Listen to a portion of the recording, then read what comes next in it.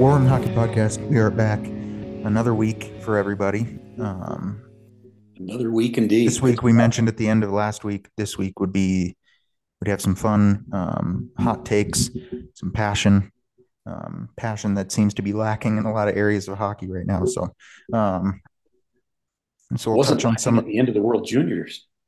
Well, that was a 6-2 shellacking by the U.S. in Sweden against Sweden, and so those are Swedish teenagers who got embarrassed in front of their home crowd. So I'd be a little fired up as well. So Yeah, and you know what? I got two major. We covered a lot of the World Junior last week, and again, no, just jaw-dropping standout talent in this pool this year, but a lot of real good, solid players and guys who are going to have a lot of guys who are going to have great careers.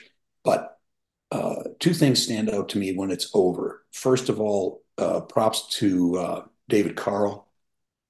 Great guy, great story, what he's been through and where he's been, and just a real feel good story about a great guy. And secondly, I don't.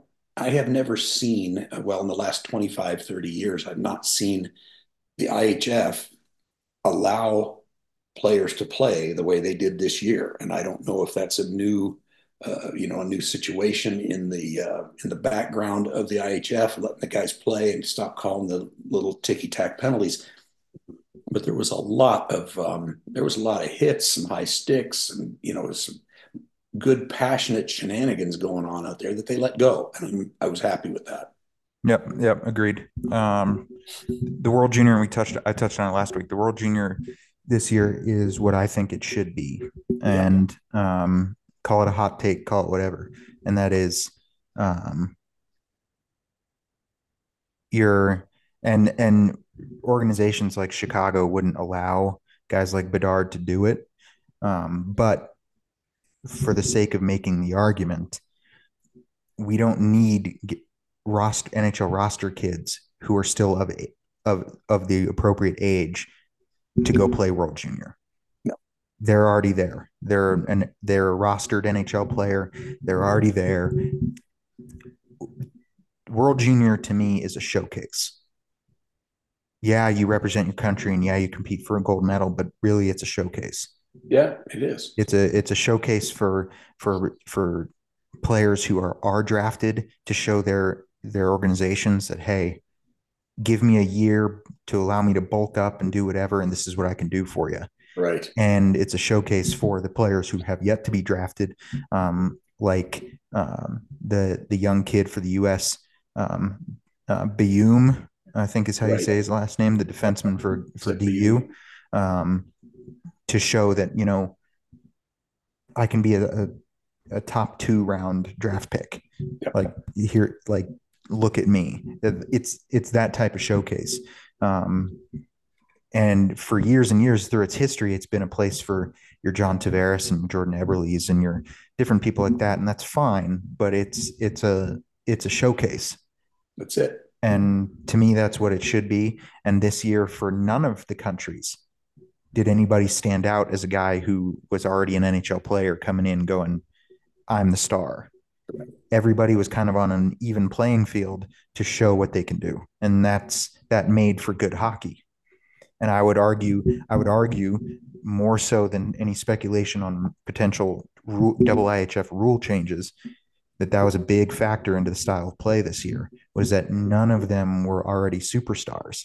They're out there basically level ground, competing against people that are neck and neck with them for what they're trying to do. Well, we talked. Yeah, I think you're absolutely right. And when we talk about no standouts in this group in this field of players, remember that we've already subtracted Fantilli, Carlson, and Bedard, who are obviously world class players already, and they weren't there. So they're already in the show. They're already proving themselves. As a side note, Bedard put on injured reserve by the Blackhawks. We're going to So get to that. That's one of the things I'm going to discuss here this week, okay, but was the hit on Bedard. But anyways, I didn't watch a whole lot with work and with everything going on, but the the World Junior, from clips I saw and everything, the World Junior was a good tournament all around. And Yeah, um, sure was. the U.S. was the most dominant. Obviously, they ended up with the gold, but it really could have, because of the lack of superstar power, it could have fallen any which way. Yeah, So, and that's and that's what, like, Czechia could have been there, for yeah, crying out loud. Like, absolutely, so absolutely. Germany played well. Hmm. They struggled, but they played well. One of Switzerland the Switzerland always plays tough, the, and it allows for that parity where I genuinely felt this year that it wasn't a cut and dry U.S., Canada, Russia, Finland, Sweden. right. No, you're absolutely And right. Anybody could have been upset. the gold medal game could have easily been Czechia and Finland, Right. and you wouldn't have been surprised. No, good point. And if there is a bright spot, I don't want to get into the argument of whether or not the Russians should have a team there. There's two very clear-cut opinions on that, and there's no need to beat that idea up. But if there's a bright spot to not having the Russians there, as competitive as they are, it's that another team now is not facing relegation that normally does, be it Germany or Slovakia or Yeah, don't you normally get two if Russia's there? Don't two teams get, is it always just one? Because no, it's there was a relegation game between Germany and um, Austria, It would have been Germany and Norway. Norway. Sorry, Norway. Yeah, Yeah, and Norway was relegated, so Germany right. won. Um, so they still had relegation. That's what makes me, off of your point, wonder if, when Russia's there, if they normally have two, Well, Russia or takes a spot that would normally there wouldn't be any there wouldn't be any questions about relegation because the top five teams, and true. then Okay, that makes sense. If after the Russia top was five, you throw in Czechia and you throw in Slovakia. That's seven, and then you've got Germany and Latvia and Norway and Switzerland and all of them playing for that last spot. So there's a right, so if Russia's there, then there wouldn't be a need for a relegation game because the last seed would right. just be relegated. Okay, yeah, that makes more sense. Okay. Anyway, So World Junior over, good tournament. Um, yeah, I hope everybody got to see some of that. It was good. there was a Always is. number of Penticton V's that were in the tournament as well. Um, so they played well. Yep, Good tournament all around. Look forward to next year's. Um, always, always.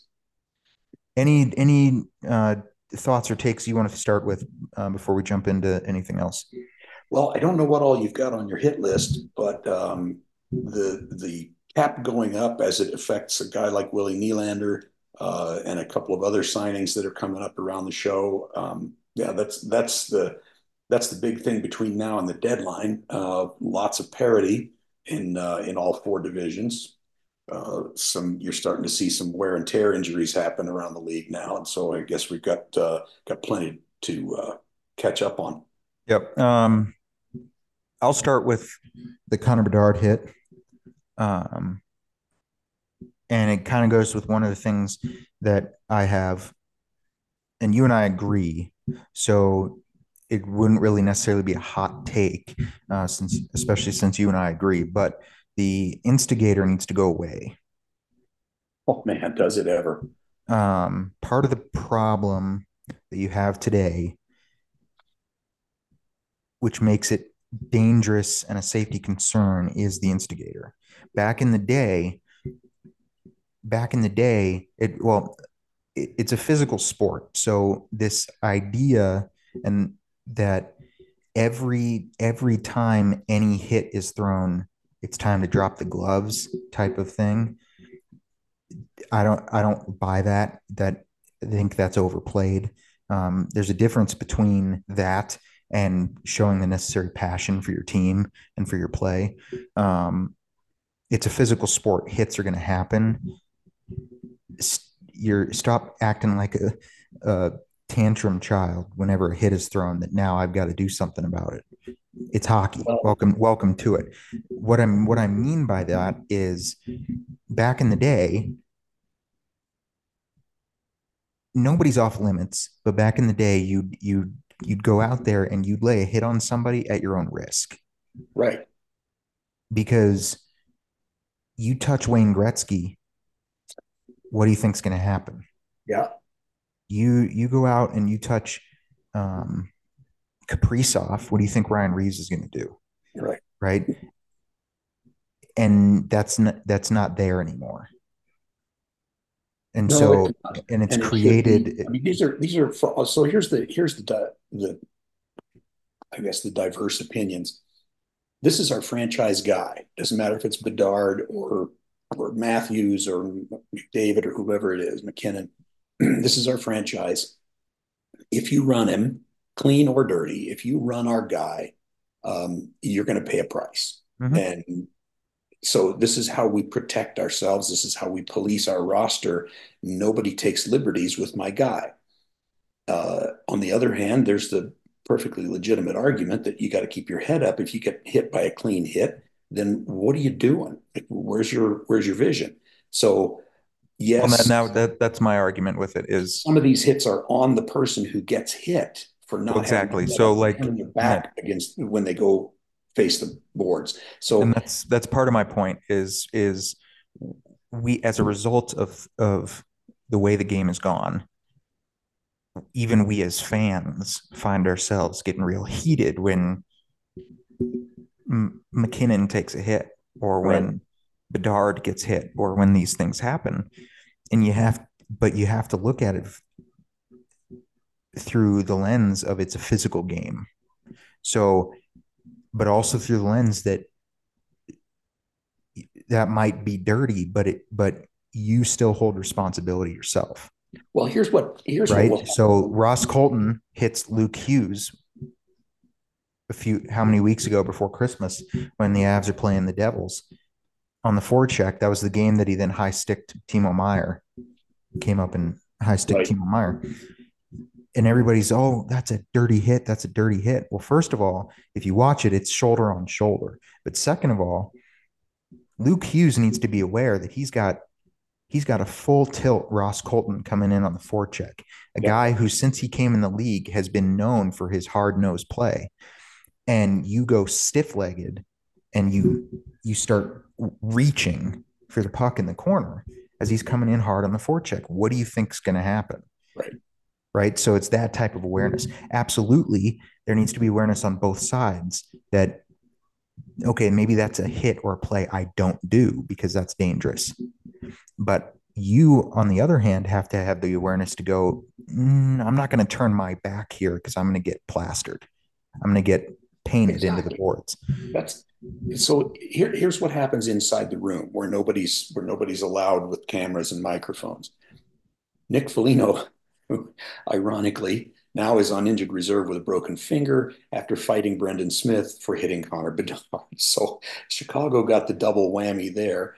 But you I'm going to stick up for my kid. He's 18. He's our franchise. He's our future. And I'm going to stick up for him. Yeah, it was a clean hit. Brendan Smith is a very honest player, and Bedard got caught with his head down. But I'm going to, but Smith took the fight. He honored the situation the way he should. He took the fight with Foligno, who's a tough customer, and they settled it.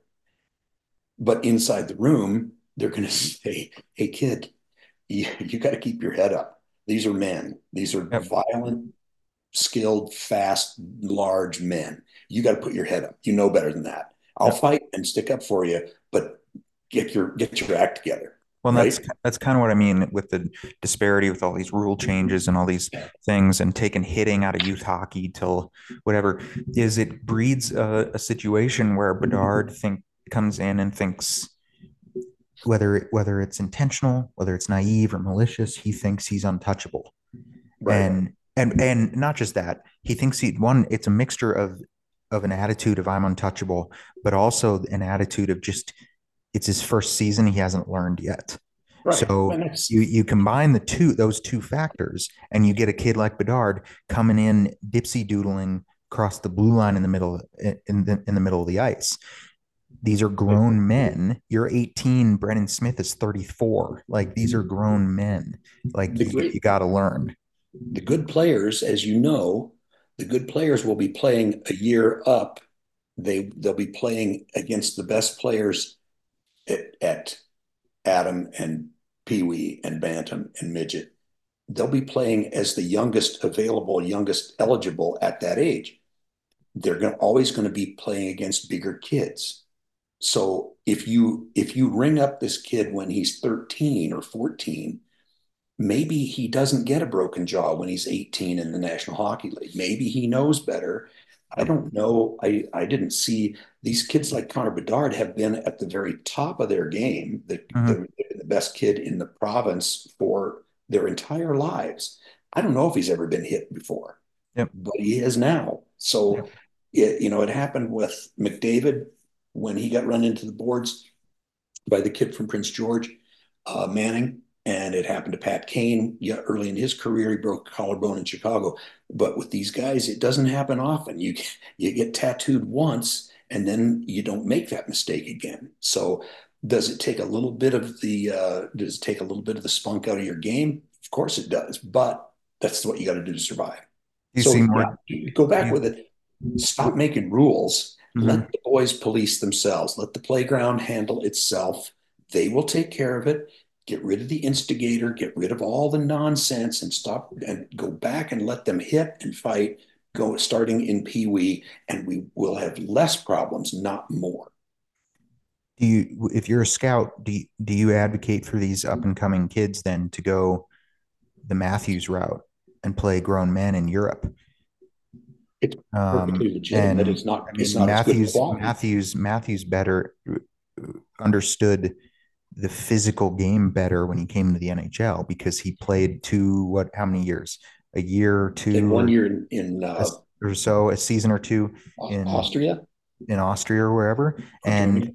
the quality of play may not be at the NHL level, but the physicality is still there because you're playing grown men. So you still understand that difference.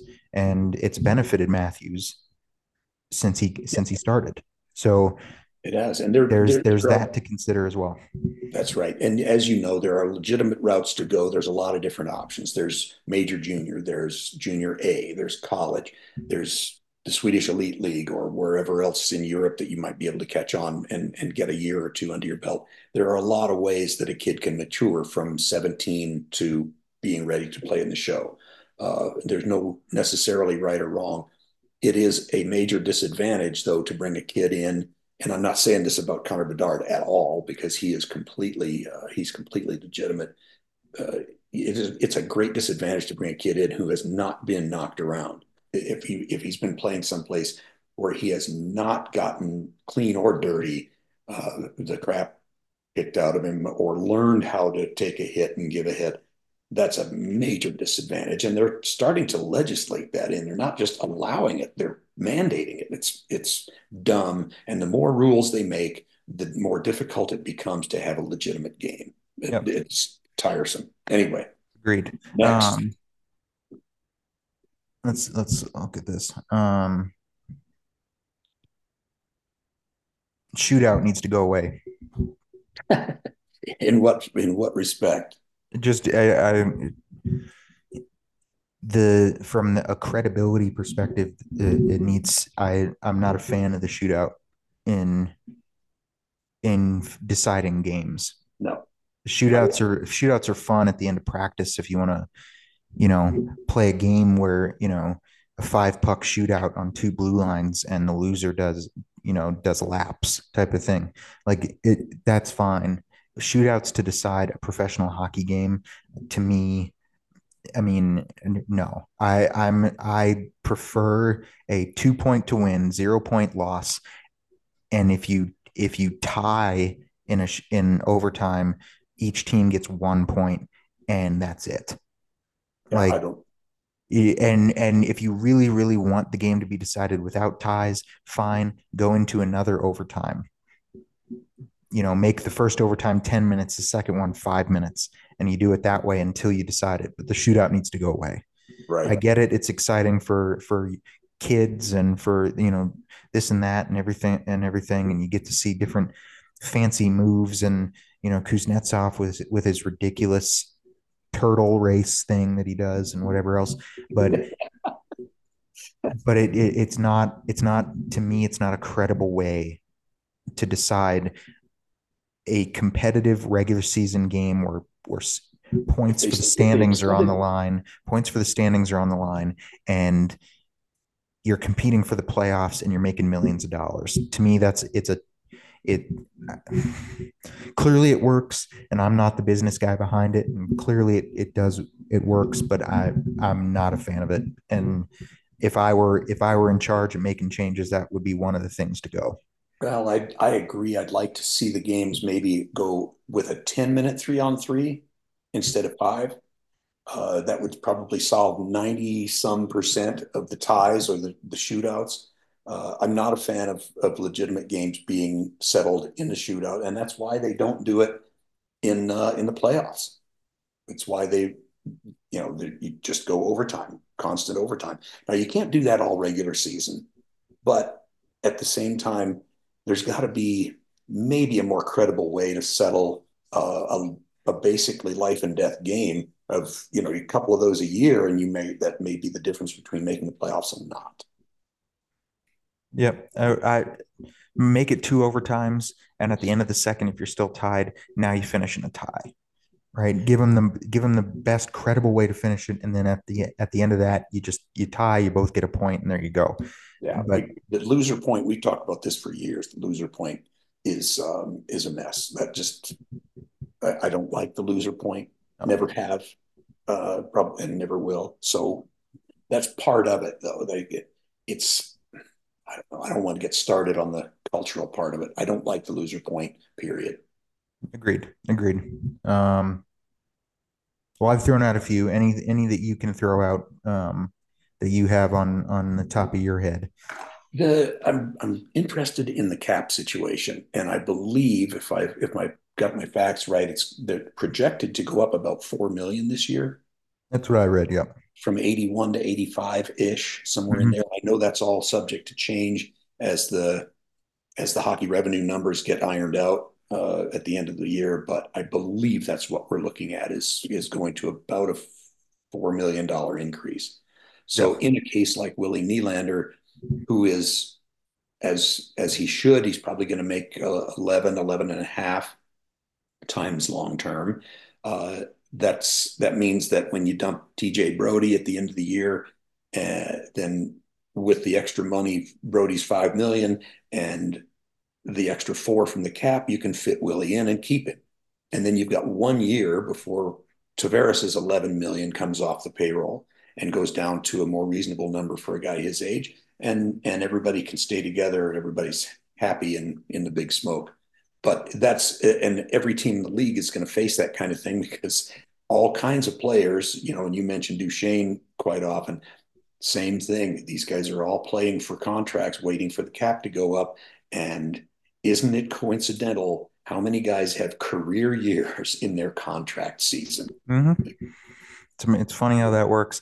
But And that is what's happening. You saw it in the offseason. Orlov signing 2 years in Carolina to wait out the remaining flat cap until it goes up, and he can get a payday from somewhere. yeah, You're seeing a number of those. Matt oh, Duchene in Dallas, right, bought out in Nashville, in Dallas. Now he's at the age though where the number he gets on next contracts aren't going to be to the level that maybe people think or he wants just because of his age. right. But he is due more of a payday after his buyout than what he's currently getting um, in Dallas, and that will change whether it's in Dallas or somewhere else Yeah, once the cap goes up. I agree. Here's the buyer beware warning for NHL GMs and personnel people all around. Be careful signing a guy who just had a career year. I mean, if you got a 55 point guy that all of a sudden puts up 80 or 85, don't rush out and sign him to a monster hit times 7 years or so. Show me like stop me when this sounds familiar, Evan. Show me a body of work. Like, don't come out and have a career year because your contract is up. And if you sign that guy, and have a white elephant on your hands 3 or 4 years later, shame on you. Hmm. It happens all the time. Yep. They just get so they just you can see it. People start salivating over this kid. Oh, he's had a breakout year. Well, yeah, call it a breakout year if it keeps going. But if it doesn't keep going, then it was a one-off. It was a it was an anomaly, and you're going to be paying for 6 years for that. Statistics are important, but we seem to get caught up in surface level results. Yeah, So, like, so a team's goes through a stretch of inconsistency, and we immediately jump on the goaltender, and we yeah, we we fail to look deeper at maybe the piss poor defensive play in front of him, or anything like that. And because at the end of the day, the best, the goat of goaltenders, the best goaltender in history, Hall of Famer, most whatever, he'll let in a snowman. He'll let in 8 or 9 a game if the team in front of him is piss poor. yeah. Like, so to immediately jump on a goaltender to me shows your lack of understanding. We we look at the surface level results, and we don't under look and understand the statistics and the deeper level details to really see, okay, this guy had scored 25 goals and he had this and that, but he also played with Steven Stamkos. Right. He also played with Sidney Crosby. He also played with this and that. I love Val Nichushkin, but you put Val Nichushkin anywhere but Colorado right now, is he producing to the same level?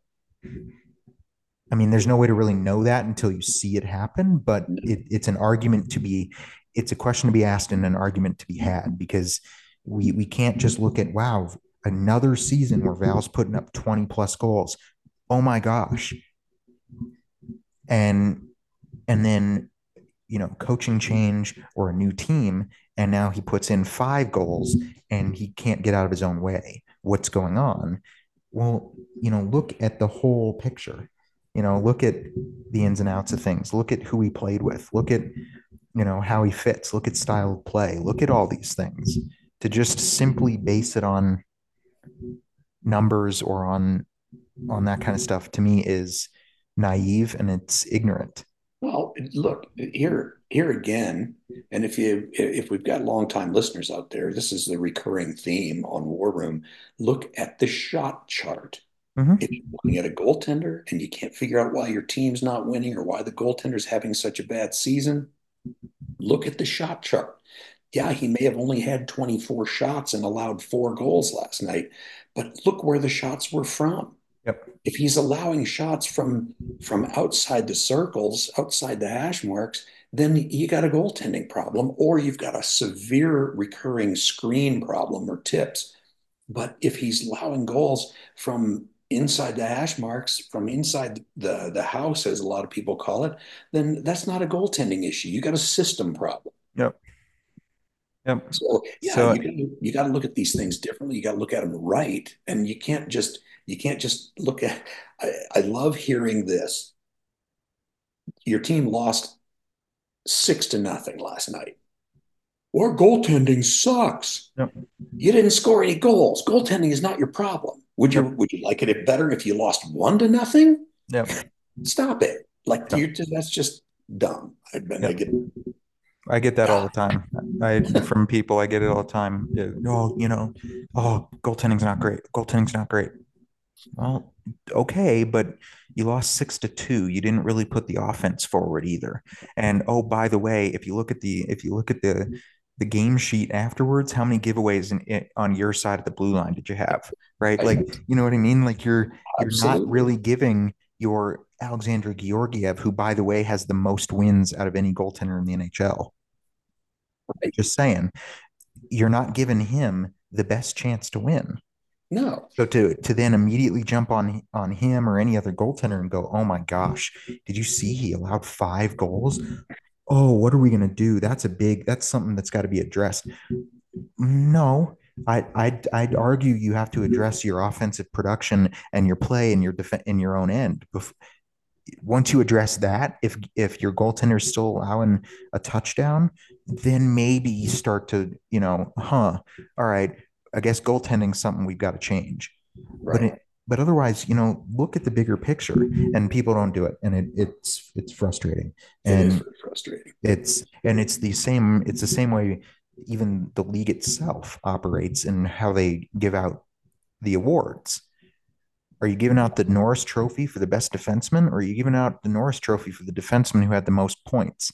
You know what I mean? You're just blindly following the most offensive points. You're not looking at blocked shots, plus minus, time on ice, anything like that. Time on the penalty kill. What contributions did none of that. You're just, oh, There's no Erik Karlsson had 85 points, and that's more than any other defenseman in Norris Trophy. Connor McDavid had 125 points, more than any other forward. Edmonton didn't make the playoffs. They didn't do this. They didn't do that. Hart Trophy. Like, they just blindly follow these, and they don't look at the nuance levels of the ins and outs of the different metrics for how to judge things, and it's frustrating. And now you that's have you have scouts, and you have youth coaches at youth organizations, and you have all this stuff basing who makes their team and who does this and that based on these superficial, shallow level of things, and rather than looking at the nuance of, I he'd fit really, really well on the B team, but it would do him wonders to play up with the A team and really see what he can do. Are any youth coaches doing that? No, no.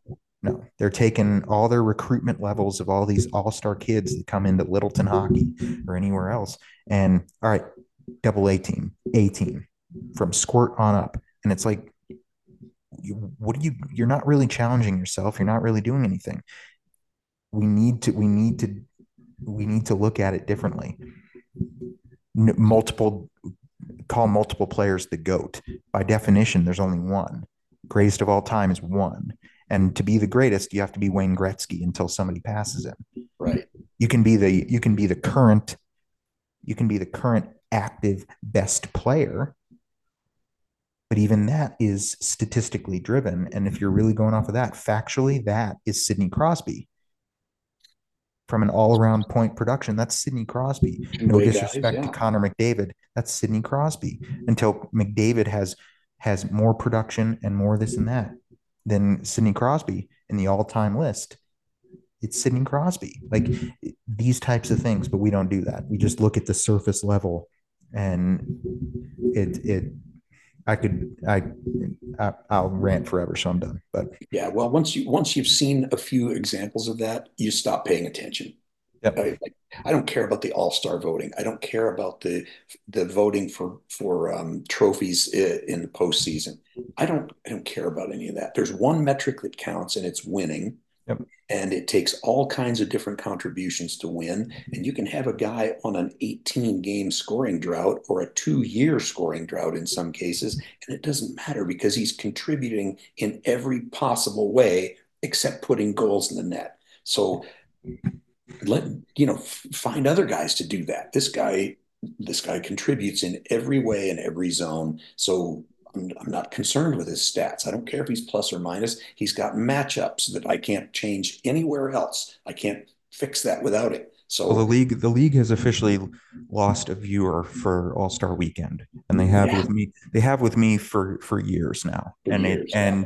and the reason is because the All Star game has no credibility anymore, No, and it's a and show. and hasn't had one since they started allowing a representative from every team. Right. The Chicago Blackhawks are the basement of the NHL, along with San Jose and maybe Columbus Ottawa. and Ottawa. And Yeah. yet those four teams have representatives at the All Star game. All due Well, res- all due respect, it's an All Star game. So they from a show perspective, to draw new viewers and new fans and this and that, have fun with it, fine. But from a credibility no. all-star perspective, it's not that. I'm And gonna so, I'm gonna go out on a limb here, and I'm gonna say, and I mean this as a compliment to the NHL in general. The All-Star game is a recruiting tool, Hmm. It's to bring kids in, get people excited, to get perimeter hockey fans excited about the game. It has nothing to do with hockey. The players know it. Everybody knows it. Uh, but it's fun. It's kind of it's a novelty item. It's a little bit like the shootout used to be Yep. until it started becoming a tool to win and lose games with. It's to keep people interested. It's dress up funny and do contests and have skills competition. That's all wonderful. If you're just recruiting perimeter fans, that's great. But as far as like trying to actually call it a hockey game, it's not. It's river hockey it's very at the very best I can say about it is it's river hockey. Yep. Yep. Agreed. You said the one metric was winning, correct? Yes. I agree. And speaking of winning, I read something as we inch closer to the trade deadline, and next week um, we'll dive into some trade deadline stuff as we Cool. inch closer to it. Beautiful. But in reading some articles in preparation for that, um, talking about teams like Minnesota and Nashville and all these fringe teams and rebuilding teams and all this stuff, they actually um, they actually said that the article I read said that teams need to follow the Edmonton Oiler model because Edmonton has done, aside from winning the big one, Edmonton has done everything correct. And I'm Do sitting there tell. and I'm sitting there reading it going, no, they haven't, because they have yet to win the big one. They There took 31 teams do it the wrong way. One team has done it the right way because they win. And then 31 other teams go back to the drawing board after the Stanley Cup final and go, who do we add? Who do we yeah, remove? What do we do? How do we draft? right. How do we build to then win the big one the next year and be the one that does it right? Correct. It's as simple as that. You can't say because you have Connor McDavid and Leon Draisaitl and you've done this and that you are the measuring stick for how you build a team minus winning the big one. You haven't won the big one. Goodness. So So they there's took how many other Stanley Cup winners every year, by the way, that do it without Connor McDavid? all of them. They're all of them. They're winning without Connor McDavid. So making Connor McDavid the measuring stick and the Edmonton Oilers the measuring stick is just bias ridiculousness. It's just Every 8-year-old in Canada knew who the number one pick was that year. Now, maybe getting the kind of performance that you got out of Draisaitl, that's a bit of a home run. But they took what 4 or 5 first overall picks. They got Nail Yakupov, they got Taylor Hall, who's never really found major footing. He had one great year in New Jersey. They so Yakupov, Hall, McDavid, Nugent Hopkins. Those are the ones I can think of off my head, and only one of those really showed up. Nugent Hopkins is a third liner most nights, and he's a good one, and he's going to have a long career. But he was the first overall pick. They drafted Peter Chiarelli back in those days. He drafted by picking up the newspaper to see who was leading the OHL in scoring. There yep, was nothing that went into that draft and look at the rest of the team. They have struggled. They drafted Darnell Nurse. That's wonderful. They made a good trade for Kane. That turned out well. But my goodness, they signed Lucic. They've done everything wrong that you could possibly do to take 4 first overall picks in a span of 8 years and turn them into a floundering franchise. They've done nothing right. Props to Kenny Holland since he came in. He's made them competitive. If their goaltending is solid, they're going to be tough to play in April and May. But until then, this is a team that's a middling kind of struggling team, and they've got all those first overall picks that they've done absolutely nothing with so far. yep. So I found that article funny. I was just Yeah. like who are you Something who are you fooling? Like we either have now a generation of people that give credibility to that article because they buy into participation trophies and Yeah. loser points and equal ice time and all Yeah. these soft qualities, or or you're just and or it could be both, it could be one or the other. You're just showing your pure bias for either Edmonton or Connor McDavid because you're all you're doing is showing, well, they've got Connor McDavid because that's the only argument you can really make. So they've done it right. Okay, well, anybody could have done it right if they were in the position to draft Connor McDavid at that point. Yeah. So you're not. It's not really a stretch. They've So had 7 coaches in 8 years. What's the rationale behind that? Is that the indication that you're doing everything right? I got a getting a twitch in my forehead. I think we need to move on to the next topic. next one, this one will be quick because you and I both know it's not going to happen. But reviews need to stop. Yeah, I know. It's not gonna happen because once you've introduced it, there's no going back because people No, have now gotten used to having all the different camera angles on their TV and having being able to have that access and see this. It's not going to go away at no. all. Never. If any of it does change, all that's going to happen is you're going to see more reviews, right? The only thing that'll ever happen is they just add more. You'll never see them take it away. But in a perfect world, the reviews go away. Yeah, and Because here's the deal, and here's my take, and I'll own this from a referee criticism perspective.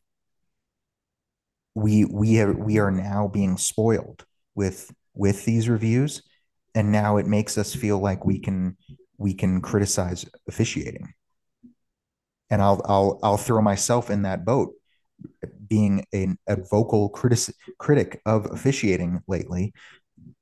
The part of the reason I do it, and I'll own it and take responsibility for it, is because I see all the reviews and I see all the angles and I look at it and I go, how do you get that wrong? When look, the puck crossed the line, or look, he actually didn't touch the goaltender, or whatever else. Take the reviews away, and now the referees have the control, and now we trust the referees and their judgment because we don't see it otherwise.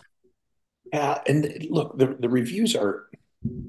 I agree with you. I'd like to not ever see a review done, but the officials like them because instead of being insulted by it or having their abilities called into question, they enjoy it because then the call gets done right. But I would love to make it go away. The reason it can't, Yep. just because of the way the world works now, well outside the National Hockey League, you can't everybody's got angles. So everybody's got cameras.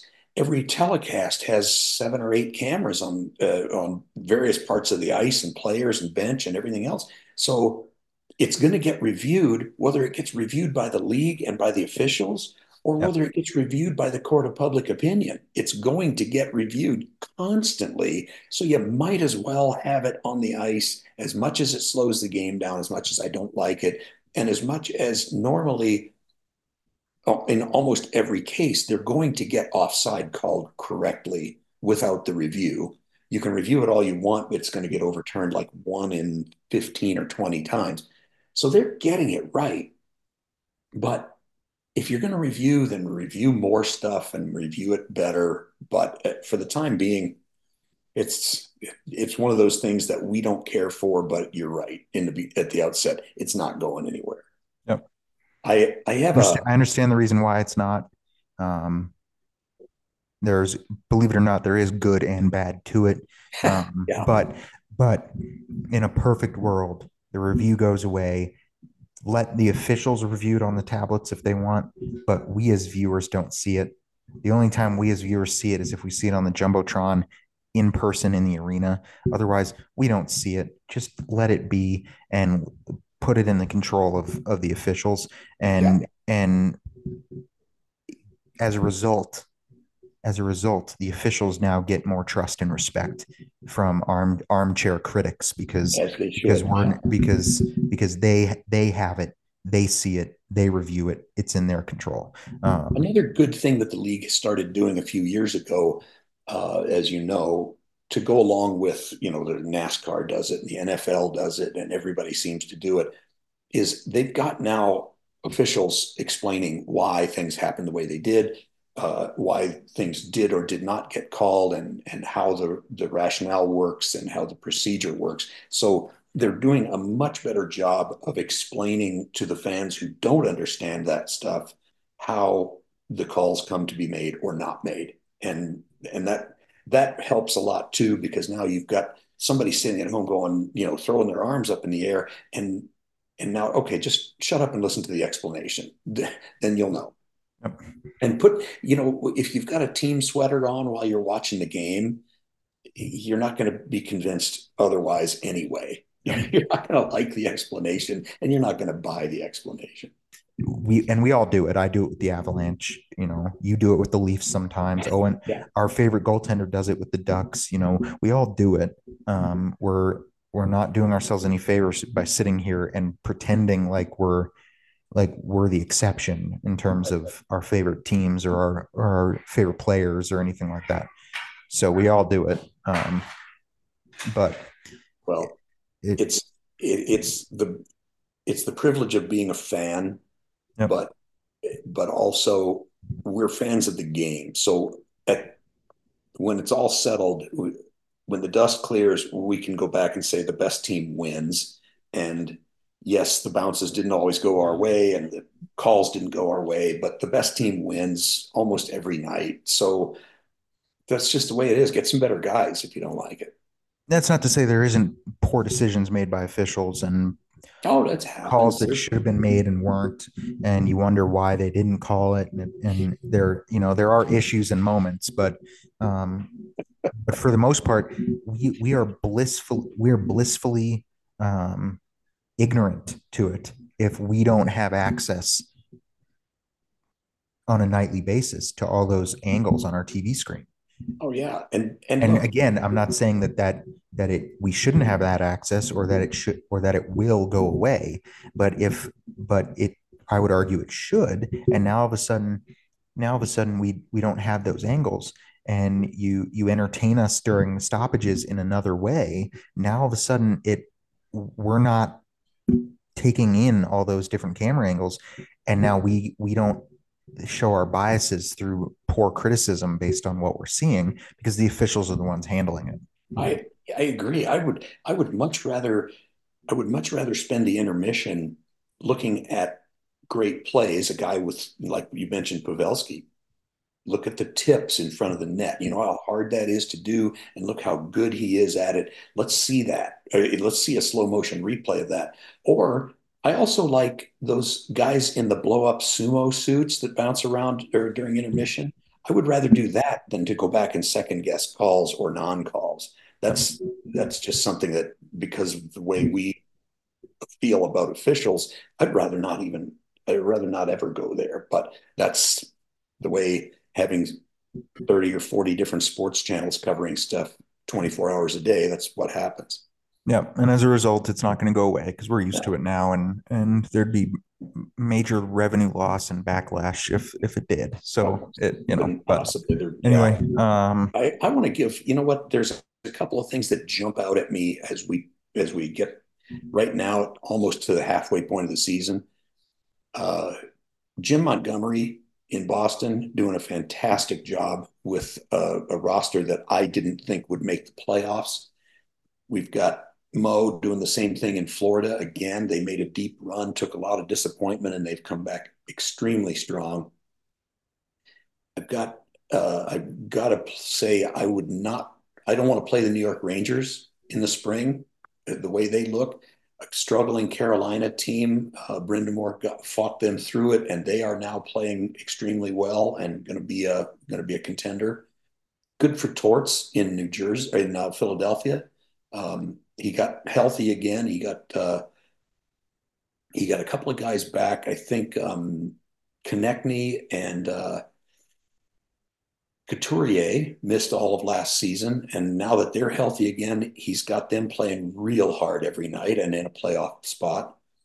And out west, look what Rick Bowness has done oh, in Winnipeg is, yeah. Winnipeg. My gosh! To So me, you Winnipeg. Blake Wheeler, you got controversy all over the place, and good for Shovel Day off and bonus for sticking with that system and sticking with each other. To me, And Winnipeg is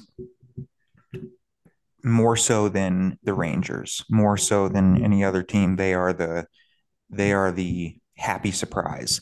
yeah, Um, they are indeed. now again because of their playoff history and it's what I'm gonna about to say about the Rangers. Um, get to the playoffs and show me otherwise type of thing. Okay.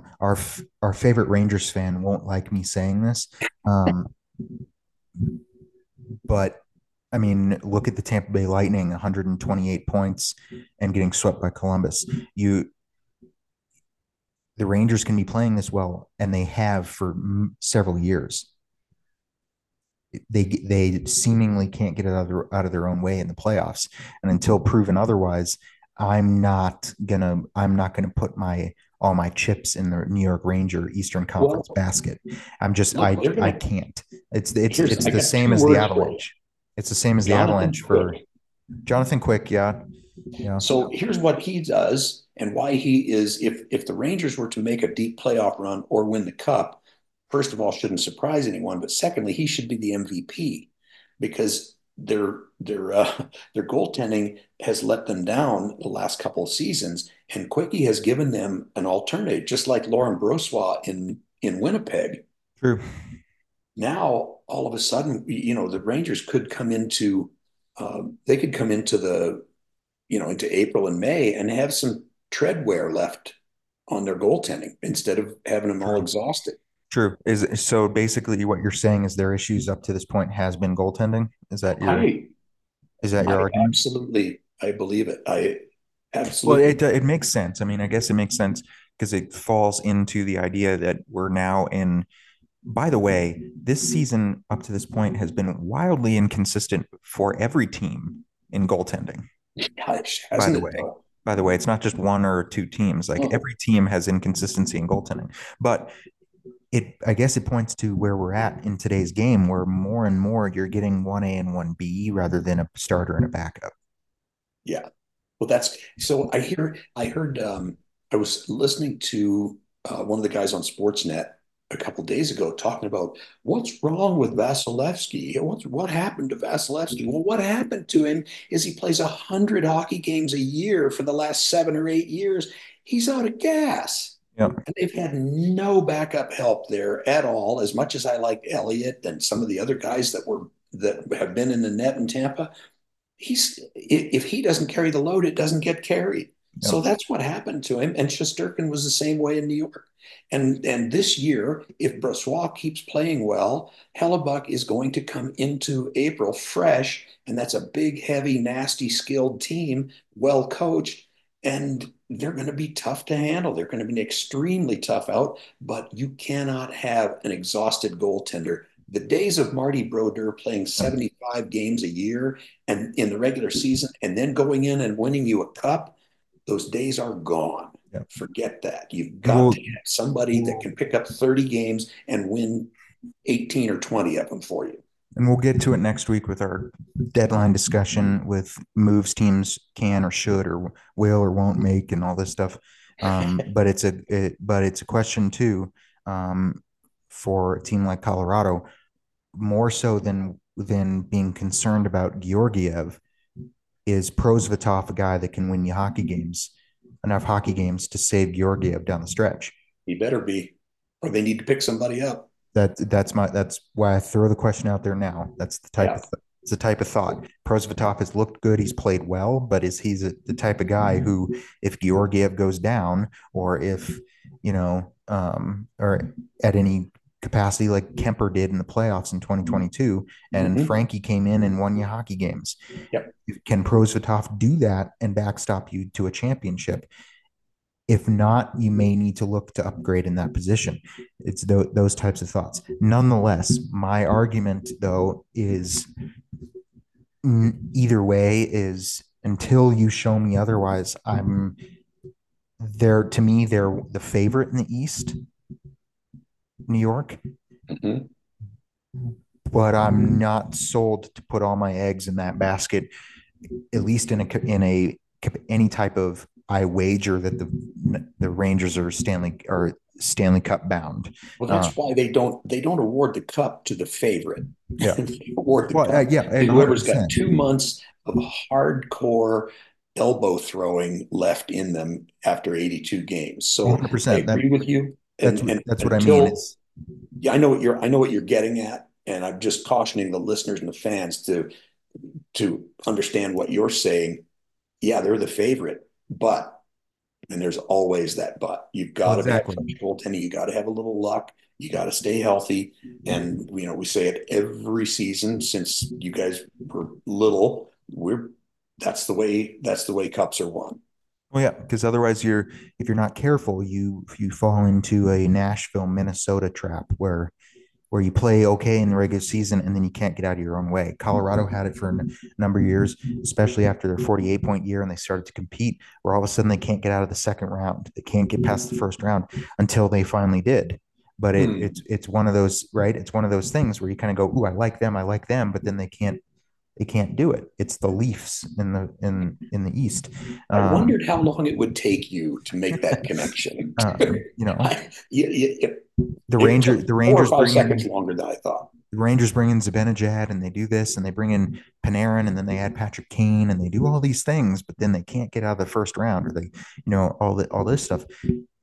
Show me you can do it.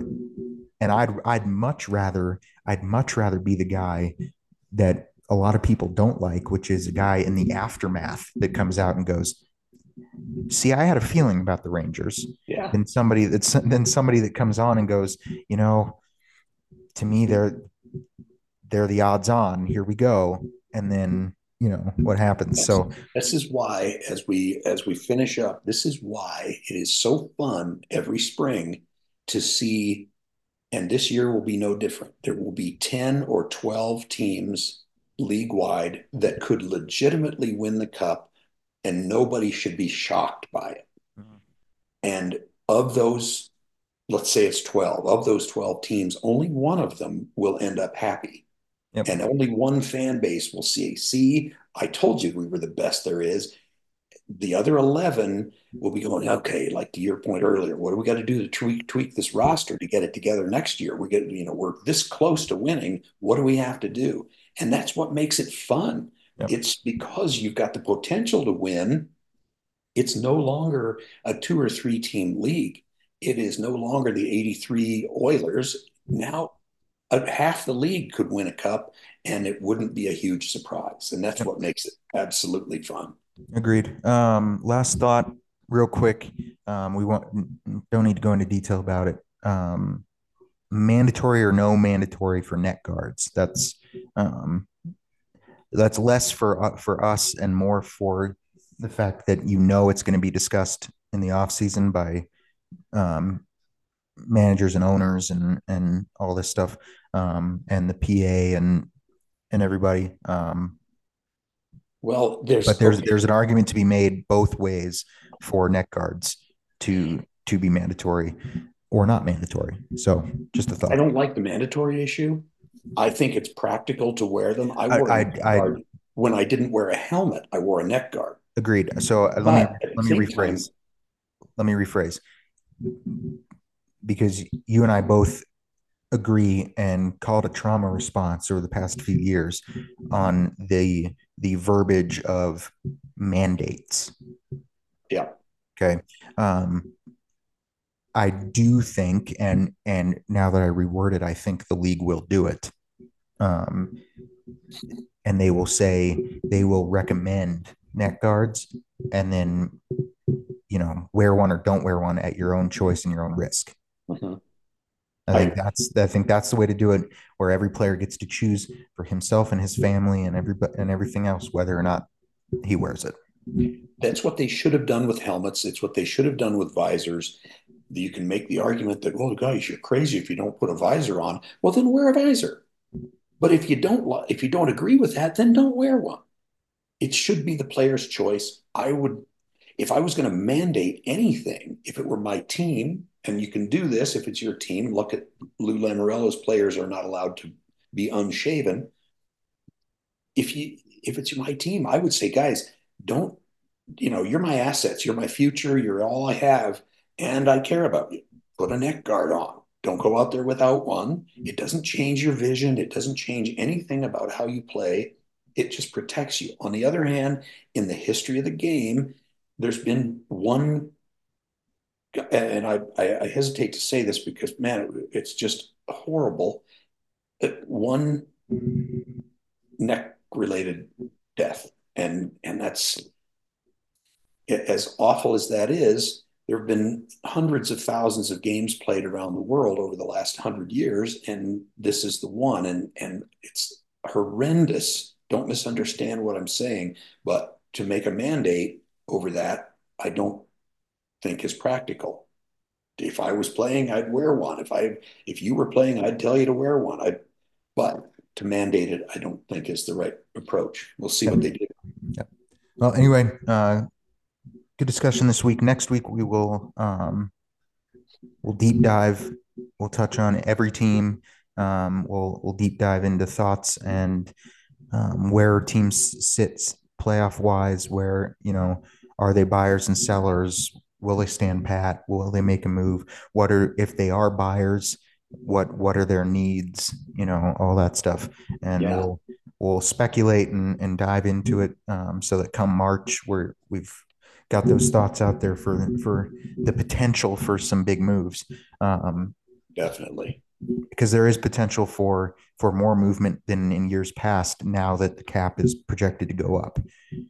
Now teams aren't necessarily hamstrung with the additions they make for a playoff run because they're also now not necessarily stressed about whether they can re-sign the guy or not. So So different things like yeah, that. that's a big deal. And I'm glad you brought that up. In advance of the discussion, there are going to be 8 or 10 teams that are looking to shore up backup goaltending, shore up depth defensemen. We hear the same thing every year, bottom six forward, whatever. But now you could actually, it's not as much of a gamble to give a prospect for that backup goaltender or a draft pick for the backup goaltender because I'm going to have enough money that he's not a 2 month rental. I may be able to resign him for next year. Yep, exactly. So anyway, So we're in the Hockey Podcast, Facebook and Instagram. Follow us, engage with us. We appreciate everybody tuning in. Another week down for everybody, and yeah, another yeah, happy New episode. Year. Happy New Year. 2024 is underway. World Junior's Looking over. good. All-Star break is coming up. We're in the approaching the second half of the season. Trade deadline, all that good stuff. So a lot to look forward to. Appreciate you Yeah, joining me again for another one. always a pleasure. Always a Um, pleasure. Let's see if we can get our local Ducks fan on next week. He'll have some good trade insights for us too. yep. So we'll coordinate some guests and some different things like that, and we'll be here, and we'll see everybody next time. Yeah. Hey, thanks for having me on. Yep. Cheers, guys. Cheers, everybody.